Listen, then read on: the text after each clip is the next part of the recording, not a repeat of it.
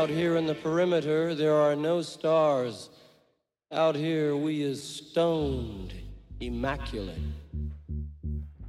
Indeed. Hello, welcome. This is David Eastaugh. This is the C86 show.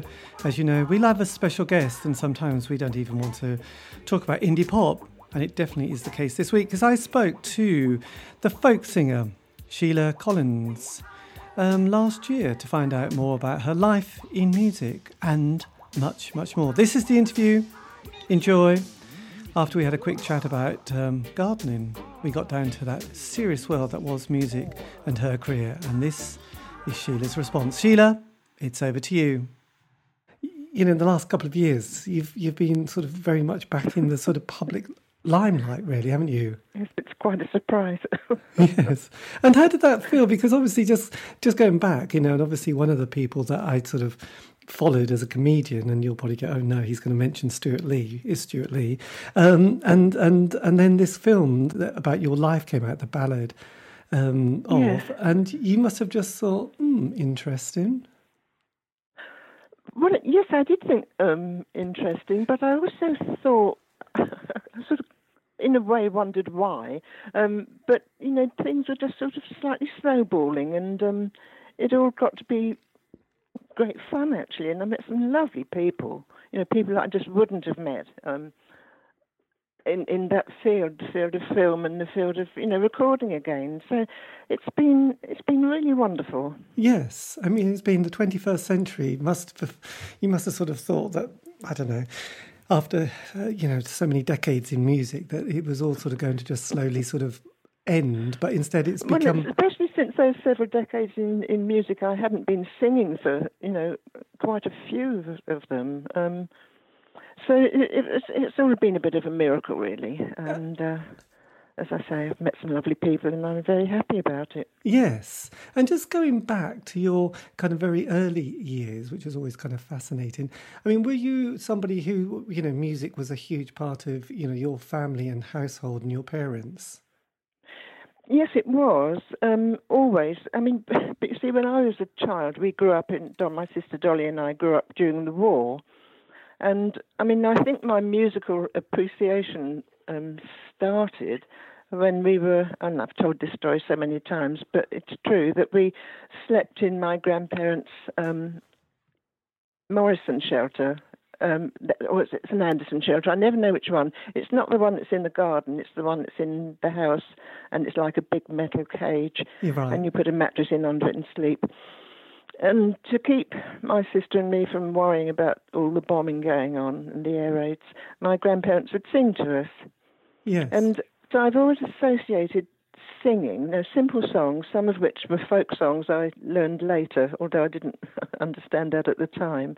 So I've always associated it really with that sort of feeling of danger on the one hand, but the security of having your grandparents sing to you was quite considerable. Well, absolutely. And must have been a very strange...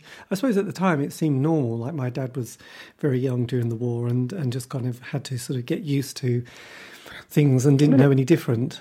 Yeah, I mean, we were bombed out. There was an incendiary bomb dropped on the house next door, and so we had to move out of that house and move up to Aunt Grace's, and then we moved next door to where my grandparents lived. So, and apart from being evacuated twice as well, it was sort of a lot of movement going on. Absolutely, and that's just that takes you up to the mid-40s, and then sort of when you sort of got to 17, which must have felt like a completely different time. You sort of went and enrolled in a teacher training college in Tooting.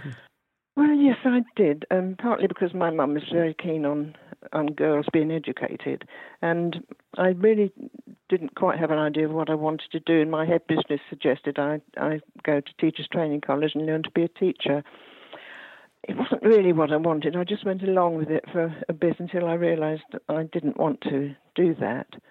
Because by the time I was sort of late 17, 18, I'd started to become really interested in folk music and in English folk music, that is, you know, and decided I'd have to try to do that. Yes. Though I didn't really know how. So, yes. In fact, I did write to the BBC once to tell... I had my sister Dolly and I, on Saturdays, weekends, we'd go down to the library in Hastings and then to the pictures in the afternoon. And one time we saw a film called Nightclub Girl. It was about a girl from the Tennessee mountains who'd been discovered by a New York talent scout and taken up to New York to sing in nightclubs. And she wore such pretty frocks that I thought, I think that's what I want to do. I'll be a folk singer. And I wrote to the BBC to let them know. And this was when I was 15. And they passed the letter on to Bob Copper, who was from a great family of singers in Sussex, and at that time he was collecting and recording folk songs from ordinary people in the countryside for the BBC, and they passed the letter to him, which was quite an extraordinary thing. Yes. And then I sort of it just started. I took it from there. After I left training college, I went back to Hastings and got a job as a bus conductress for the summer to get myself enough money to go to London. And I'd only been to London twice in my life before that. Life's so utterly different. Yes, absolutely. Utterly different. And obviously there was this kind of the famous party in the mid-50s that you attended. This is the one with Ewan MacColl, and then also... Was it? Well, yes. Alan? Alan had been... Well, Alan Lomax is the American folklorist, of course. And he was away from America at that time in the mid-50s, recording music in Spain and Italy. And he was coming back to London for a couple of years, and Ewan MacColl threw a party for him, and I was invited. And he was already a hero of mine, because I'd heard his programs on the radio and thought, gosh, what wonderful stuff this is. And when I walked into the room, there he was. And I always tell it like it is, because it's just exactly how it happened. I took one look at this big, tall, burly Texan with a head of shaggy dark hair and broad shoulders, and I fell in love on the spot because he reminded me of an American bison, and that was my favourite animal. Fantastic. And that and I was going to say, that also led on to you singing, vocals on the famous Dirty Old Town. Oh, yeah. Don't mention that. I mean, Alan and Ewan MacColl and Peggy Seeger and me, and I think Jim Bray was a bassist, and there was Brian, someone who was the guitarist, formed a sort of skiffle group, which is, one of my most hated forms of music anyway. But I went along as just to sing a couple of songs. And yes, I sang chorus on Dirty Old Town, but it's nothing I'm particularly proud of. It just happened at the time, and had I really sort of thought about it, I don't think I'd have joined in, because I didn't like that crew. No, absolutely. I guess, I was just going to say, I guess at that time, life was a bit hit and miss sometimes with who you met and who you try to avoid, but then sometimes it's difficult to avoid certain people. Well, yes, I mean, and it was such a, it was the start of things happening in London, like music taking off, and the skiffle boom was, quite a considerable one. I met lots of singers. I met, people who were running one or two clubs in coffee bars. My mum was really anxious about me going into coffee bars. She thought they were such dangerous places. And she might have been right, because there was one evening when I'd gone into a club that had a notice up outside that says folk and skiffle. And there was no folk music at all, it was just skiffle. And when I came outside, I took my lipstick out of my bag and crossed out the words folk. And the chap who was running the club just came up to me with a knife and said, if you do that again, if you come here again, I'll use this on you. So I didn't go back. No, I don't. So my mum was quite right. It might have been dangerous. Yes. But I was so absolutely wrapped up in the thought that folk music was folk music and not anything else. And I've had that opinion all my life, really, that the real folk music that comes from the ordinary people of the country, is what folk music is. You can't write it yourself, although lots of people claim to write folk songs. It just can't be done, because it's had to undergo that wonderful process, being passed on by word of mouth back through generations and often centuries. And that's important to me, that it's the real thing. Yes. God, that's so interesting. And then, you know, quite soon after that, you recorded your first two studio albums, Sweet England and False True Love. Did that sort of was that quite straightforward? Because kind of having interviewed quite a lot of people, they often spend quite a few years, you know, kind of trying and failing before something kind of happens. And in the occasional case, you know, sometimes it comes together quite quickly. So I just wondered how your early recordings happened.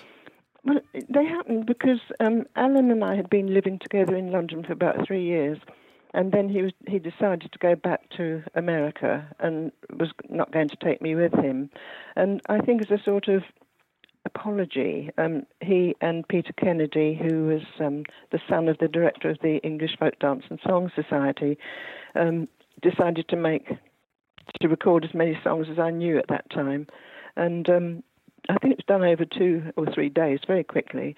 In Peter's bedroom, which was sort of converted into a studio.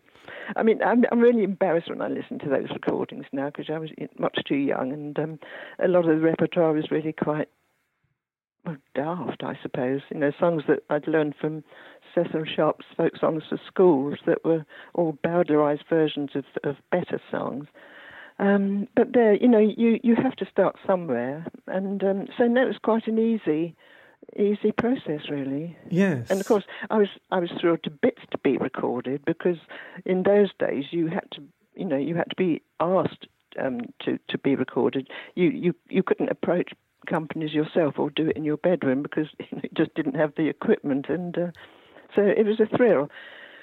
But when I listen to it now, and I think, well, not too good, but yes, as I say, it was a start. It's always, you've got to start somewhere, haven't you? And obviously, at that time, were you also sort of very much part of the sort of the I suppose the sort of folk scene that was kind of developing around that time?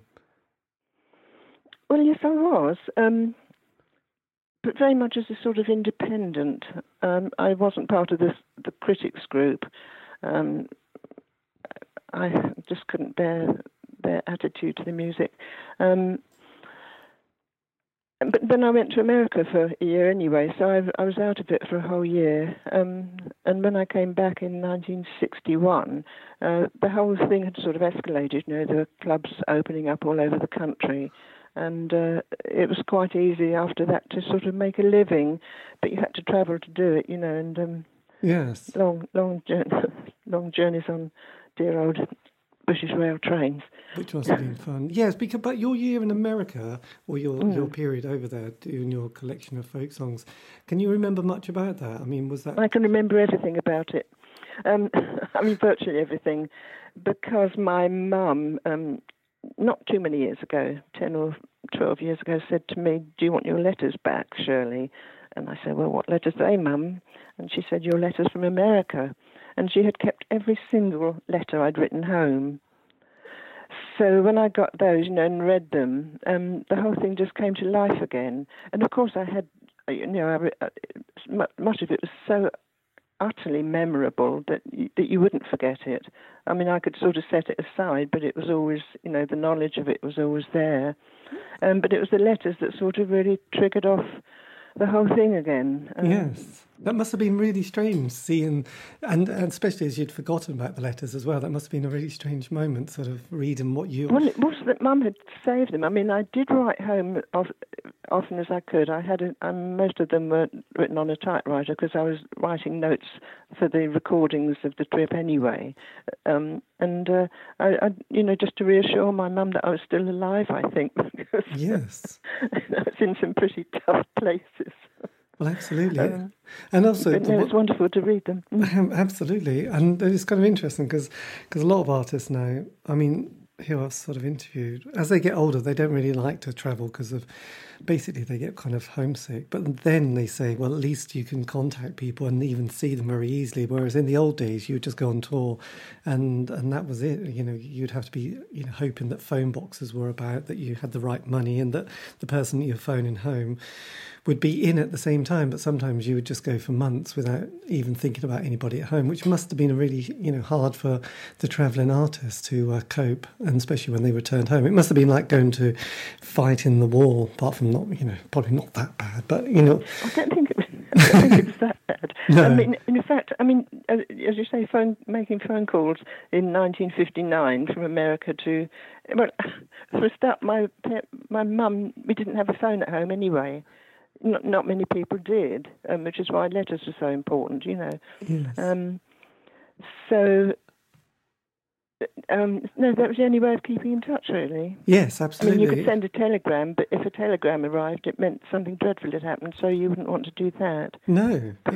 Your mum must have loved the post. That's so utterly different thing. Absolutely. And then when you started because then you came back to Britain and you married Austin Marshall. Yes. So then you did another 3 compilation albums. Do you sort of looking back at them, A Jug of Punch, A Pinch of Salt, and A Rocket Along? Do you look at those with a little bit more kind of fondness than the first 2 albums? No, not really, because the material still wasn't good.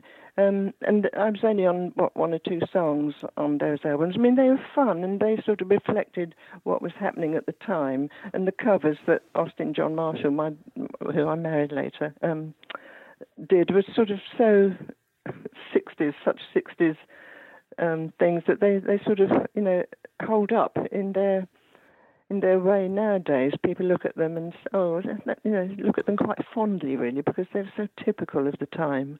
Yes. But no, I mean, I don't remember singing anything of great consequence on those either. And it wasn't until I started making my own albums that, that I had the right material, the repertoire that I wanted, the songs I really wanted to sing. Yes. And working with people like Davy Graham, who obviously has become such a legend in the folk guitar world. I mean, was that an enjoyable process or experience? Well, it was. I mean, I was doubtful at first because John, my husband John, used to go to, he loved jazz and would frequent jazz clubs, and it's there he first met Davy Graham, heard him play. And he came and said, there's this incredible guitarist, I think you could really, perhaps work together for a bit. And I thought, well, no, not if he's playing in jazz clubs, because I absolutely hate jazz. And but he invited Davy out to our house at Blackheath, and Davy sat down and played an Irish tune. I mean, his influences at the time were Indian and North African, and he was weaving this into his own music. And he played this Irish tune with African riffs, North African riffs, and it somehow even enhanced the sound of the Irishness of it. It was absolutely incredible. And I thought, crumbs, this is something, this is something extraordinary here. And so, agreed to work with him, and it was a wonderful association. And, we made a good album, Folk Roots, New Roots, which is, still on sale today. Everything is still on sale, which is sort of quite reassuring. Yes. And Davey was, just a genius, really. He didn't spoil anything. He just sort of enhanced it, yes, but in a very strong way. Absolutely. And also, the other thing that I've sort of noticed in quite a lot of interviews with bands is that most people have a 5-year journey where they often get together, spend a few years, make a sound, do the first album, and then the second album's a bit tricky. And if anybody ever does America, they come back and feel a bit, like, I'm never doing that again. And that's kind of often 5 years, and then they need a break. Whereas you sort of trucked on right through the 60s into the 70s. So you did have a lot of stamina for this. Well, it was, fortunate for me that after Davy, for some reason it hadn't occurred to me that my sister Dolly, who was a trained composer and keyboard player, could write arrangements for the songs. And when she came to London occasionally, and we'd go along to the Early Music Centre in West London and listen to people like David Munro rehearsing. And it was there that we heard this little flute organ, or a portative pipe organ. And it had such a sweet, fluty, breathy sound that we just fell in love with it, and realised that here was really the perfect instrument for Dolly to arrange on and for me to sing with. Yes. And then that sort of lasted for quite a few years. Yes. And it was a lovely episode. Yes, which kind of. So you did you did an album with her, didn't you? Anthems in Eden. We did Anthems in Eden. We made several albums actually. Anthems in Eden was the first big one, which is a suite of songs purporting really to leading up to the loss of innocence from the country. Yes. Before the First World War and up to the First World War. And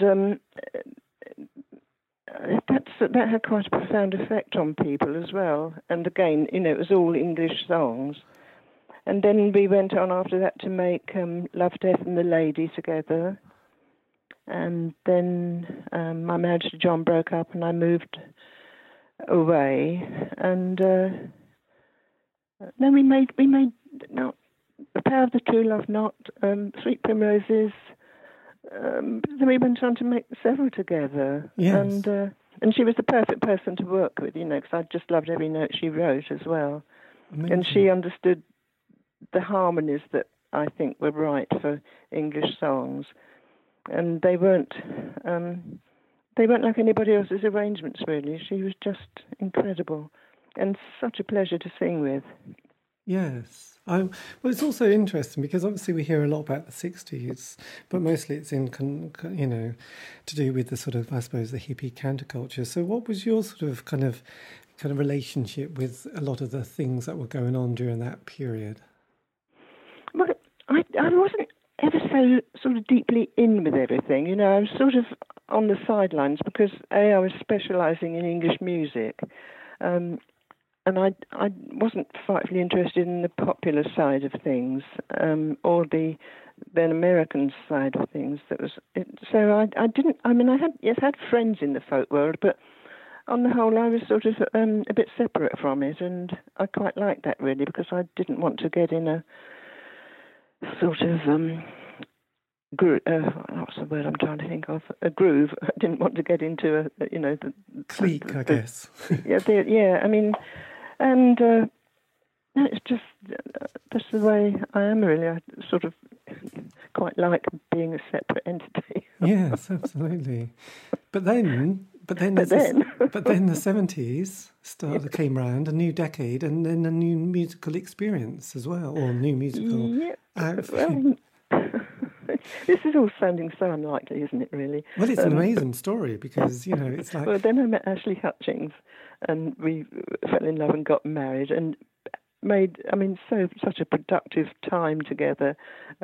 He made the Morrison albums. We formed the Albion Country Band for that first album I made of No Roses, which first time I sang with electric instruments, as well as others, and that was an incredible experience. It was great fun, and the songs on the album were just wonderful, and I really enjoyed doing it. And people say, what was it like singing with an electric band? Well, for me, it wasn't really any different from singing with anything because I don't sing differently. I always sing the same, and it just. It was just such fun for a start, and as I say, some glorious music came out of it. Yes. And it's just when I think these days, the one person I'm always very keen to see when he's in working over here is Richard Thompson. I saw him recently at the Delaware Pavilion in Bexhill. It was just wonderful to see him again, and to know I actually recorded with him was just sensational. But we were all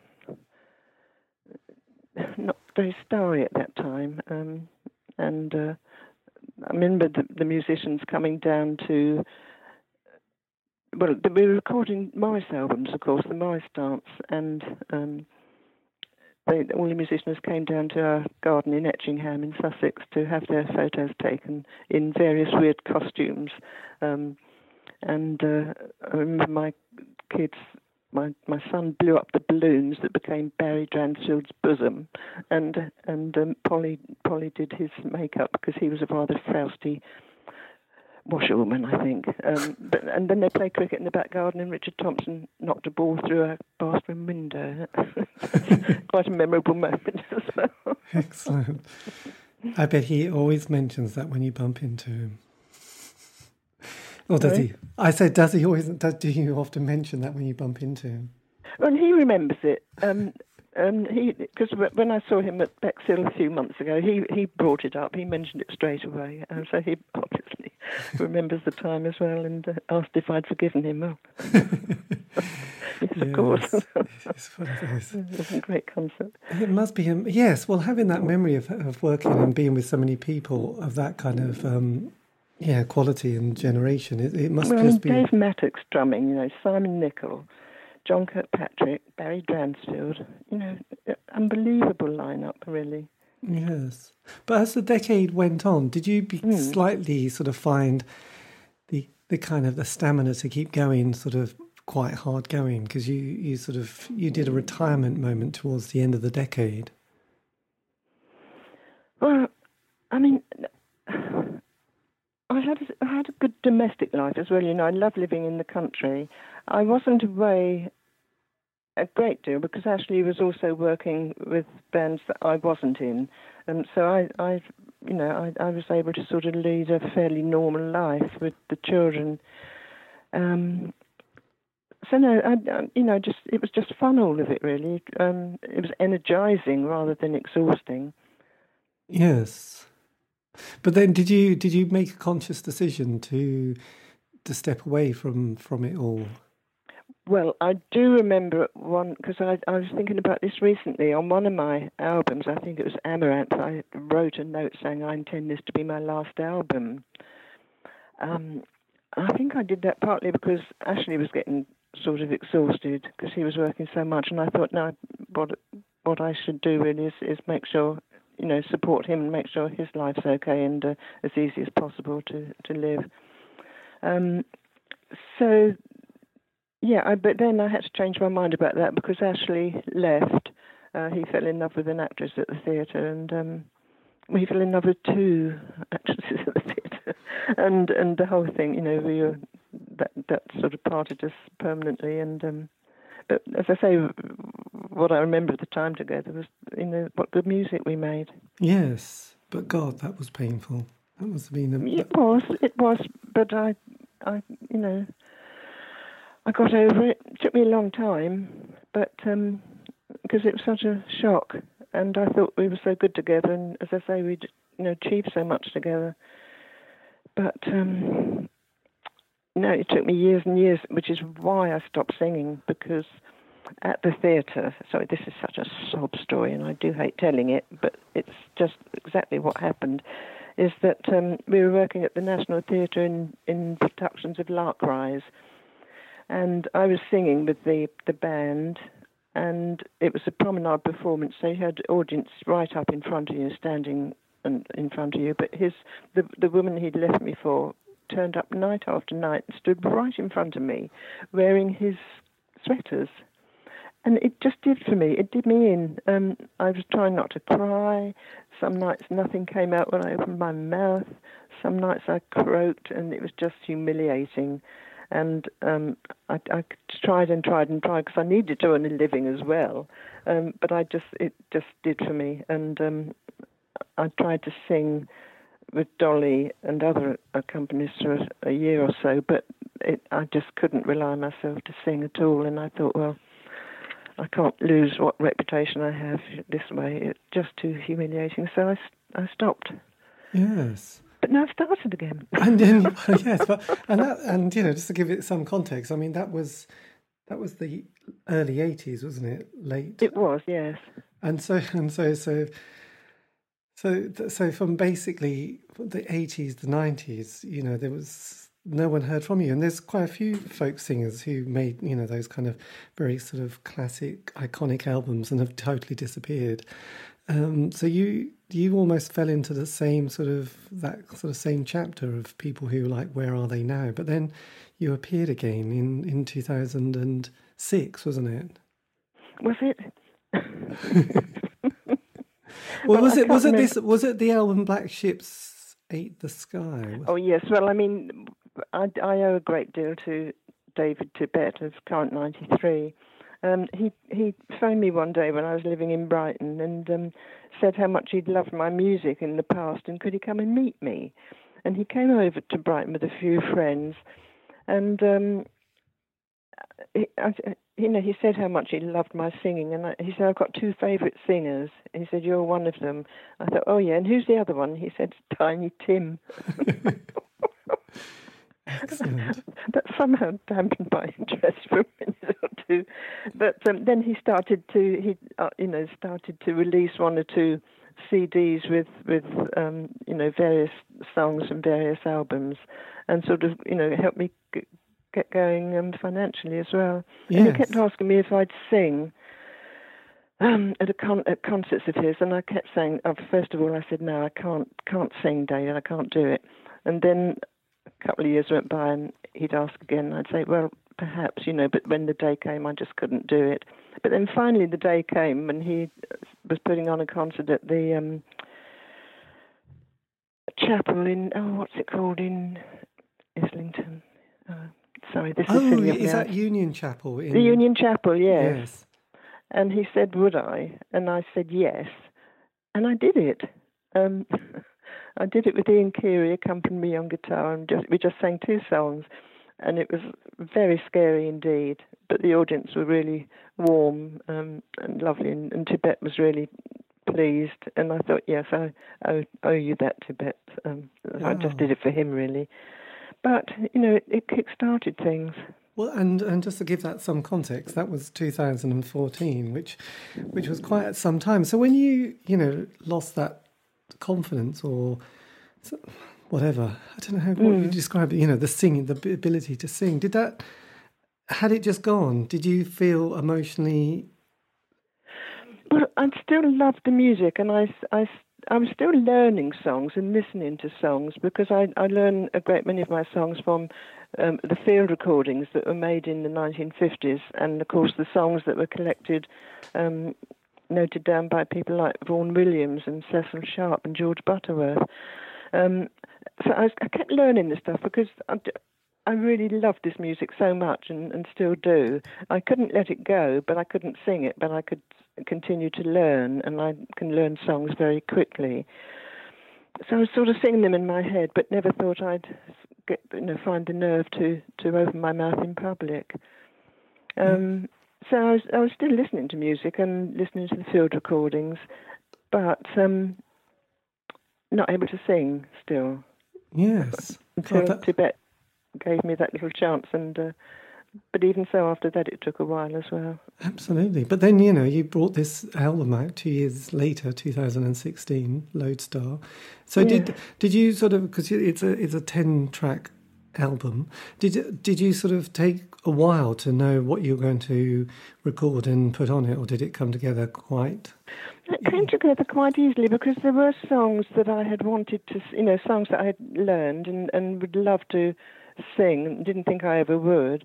So it was not difficult finding the songs, and a couple of them came from songs that I had recorded as field recordings in America, in Arkansas, and so I put a couple of those on the album, because I loved them as well. And it was a funny process making it, because I knew I couldn't go into a studio. What was I, 79, 80 by then? And I thought, I can't go into a studio and get some young engineer who's going to think, what's this old girl doing singing these funny old songs? I just couldn't face that. So we recorded everything in my cottage in Lewes, and it took a while, and all my dear musicians were very, very gentle and very patient. But we had fun making it as well, and especially the time that Alex came with his full drum kit into not a very big front room, and got half of it out just to play a few skittery things on Pretty Polly. He said, I can't play unless I got my whole drum kit out.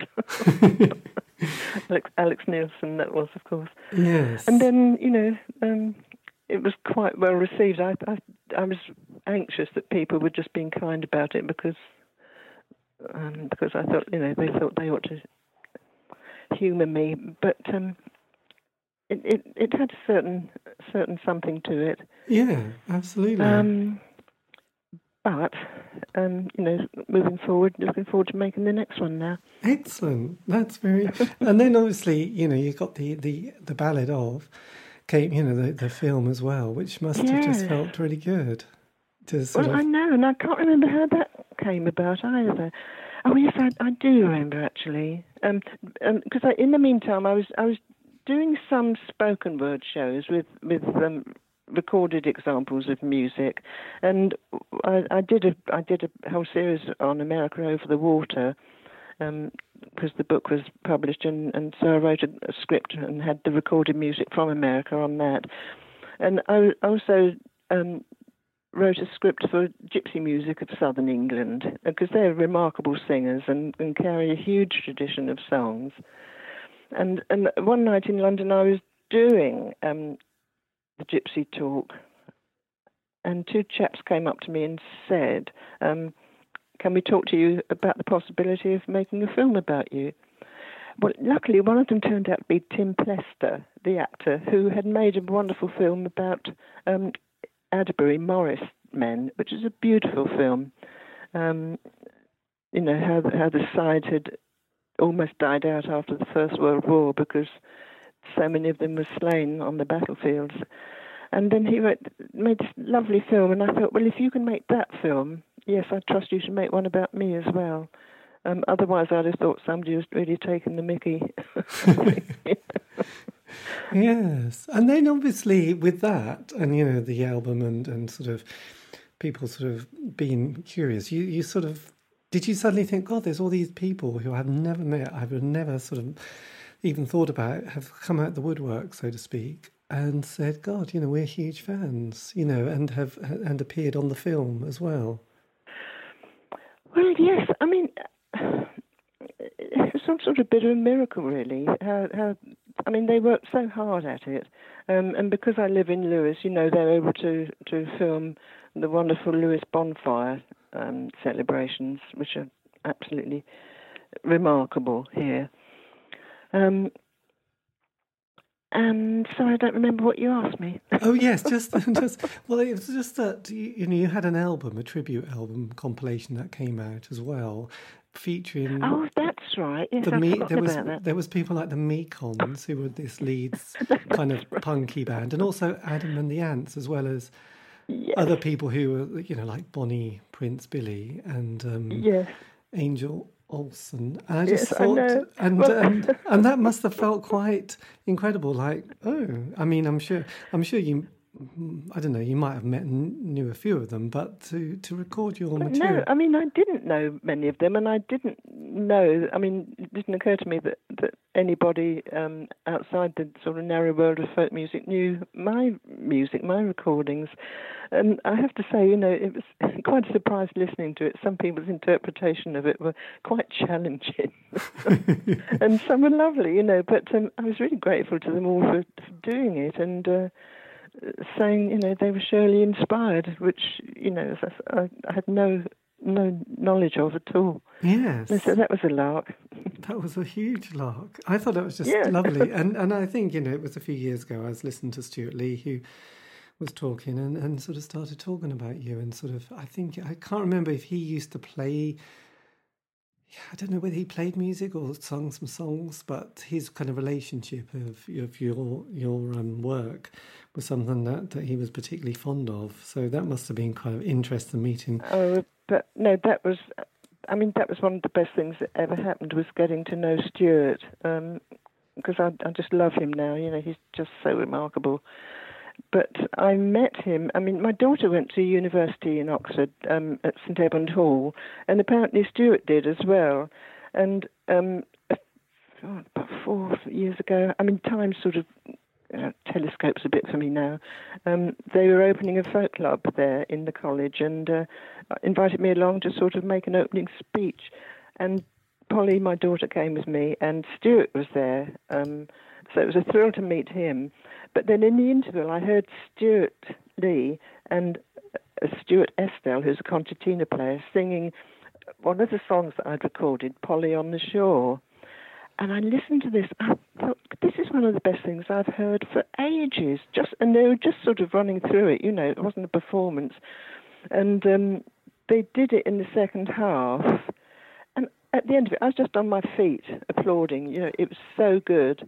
And so my admiration for Stuart Lee, as a comedian is 100% anyway, but the fact that he could sing this song from the Napoleonic Wars and move me so with it and thrill me so with it, it's just one of the best moments of my life, quite honestly. I don't often leap to my feet at the end of a song. Yes. But I did on that occasion. But he did say to me, actually, Shirley, I didn't learn it from you. I learned it from a group called The Trees. But it was a song that was collected in Sussex anyway, not many miles from where I live. And that was just the start of this really great friendship. He's such a generous man as well, and as we know, he's so funny. But he just generously gave his time in the film. He wrote the foreword for my album and for my book, the book that came out recently. Yes. And that was another thrill because I won the Penderyn Prize for it, for the best music book of 2018. Fantastic. Which was incredible. It's up against people who were writing about Beastie Boys or something. I can't remember. None of these names mean a great deal to me. No. But anyway, so that was about 3 weeks ago. I went to Wales and was presented with the prize. Wow. Which is a nice cheque and a £300 bottle of Welsh whiskey, very special one, which I haven't sampled yet. I think I've got to get friends in to help me. Well, I know. At that 59% proof. Well, yes. And at that price, you don't really want to sort of, yes. Well, no, I mean, it comes in the most beautiful wooden box as well. Excellent. But no, it's the whole thing has sort of come round in such a wonderful fashion. Oh, and also my publisher, Stranger Tractor Press, who published All in Downs, are going to reprint America Over the Water, which has been out of print for a few years. So that's really exciting for me to have that book out again. Fantastic. It's extraordinary, isn't it? And here I am, coming up to 84. And full of the joys of spring, really. Absolutely. And when are you thinking of the new or next album sort of coming out, or starting to record it? I would think towards Christmas it might come out. Right. This is good. This is very. And yeah, I can't say any more about that. No. Have you chosen the songs that you want to put on it? No, I can't talk about it. Fair enough. I won't. We won't say any more. But hopefully, it'll be a nice end to a decade, which has been very special as well. So it's going to be nicely bookmarked. Yes. Yeah. I mean, I can't tell you how amazing it all is. I'm not letting it go to my head, though. No, until you open the whiskey. But that's another moment, isn't it? Anyway, look, this has been amazing. Well, thank you ever so much for giving me the time for this. Well, thanks, David. It's been a pleasure talking to you, actually. It's quite fun.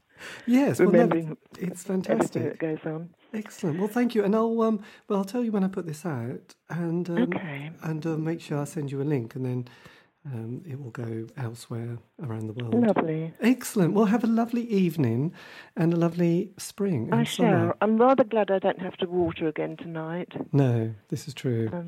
Yeah. We've done our bit for today. Anyway, look, have a lovely day. And, David, thank you so much. You too. Thanks for thinking of me, yeah. No problem. Bye-bye. Take care. Bye-bye. Bye-bye. Bye.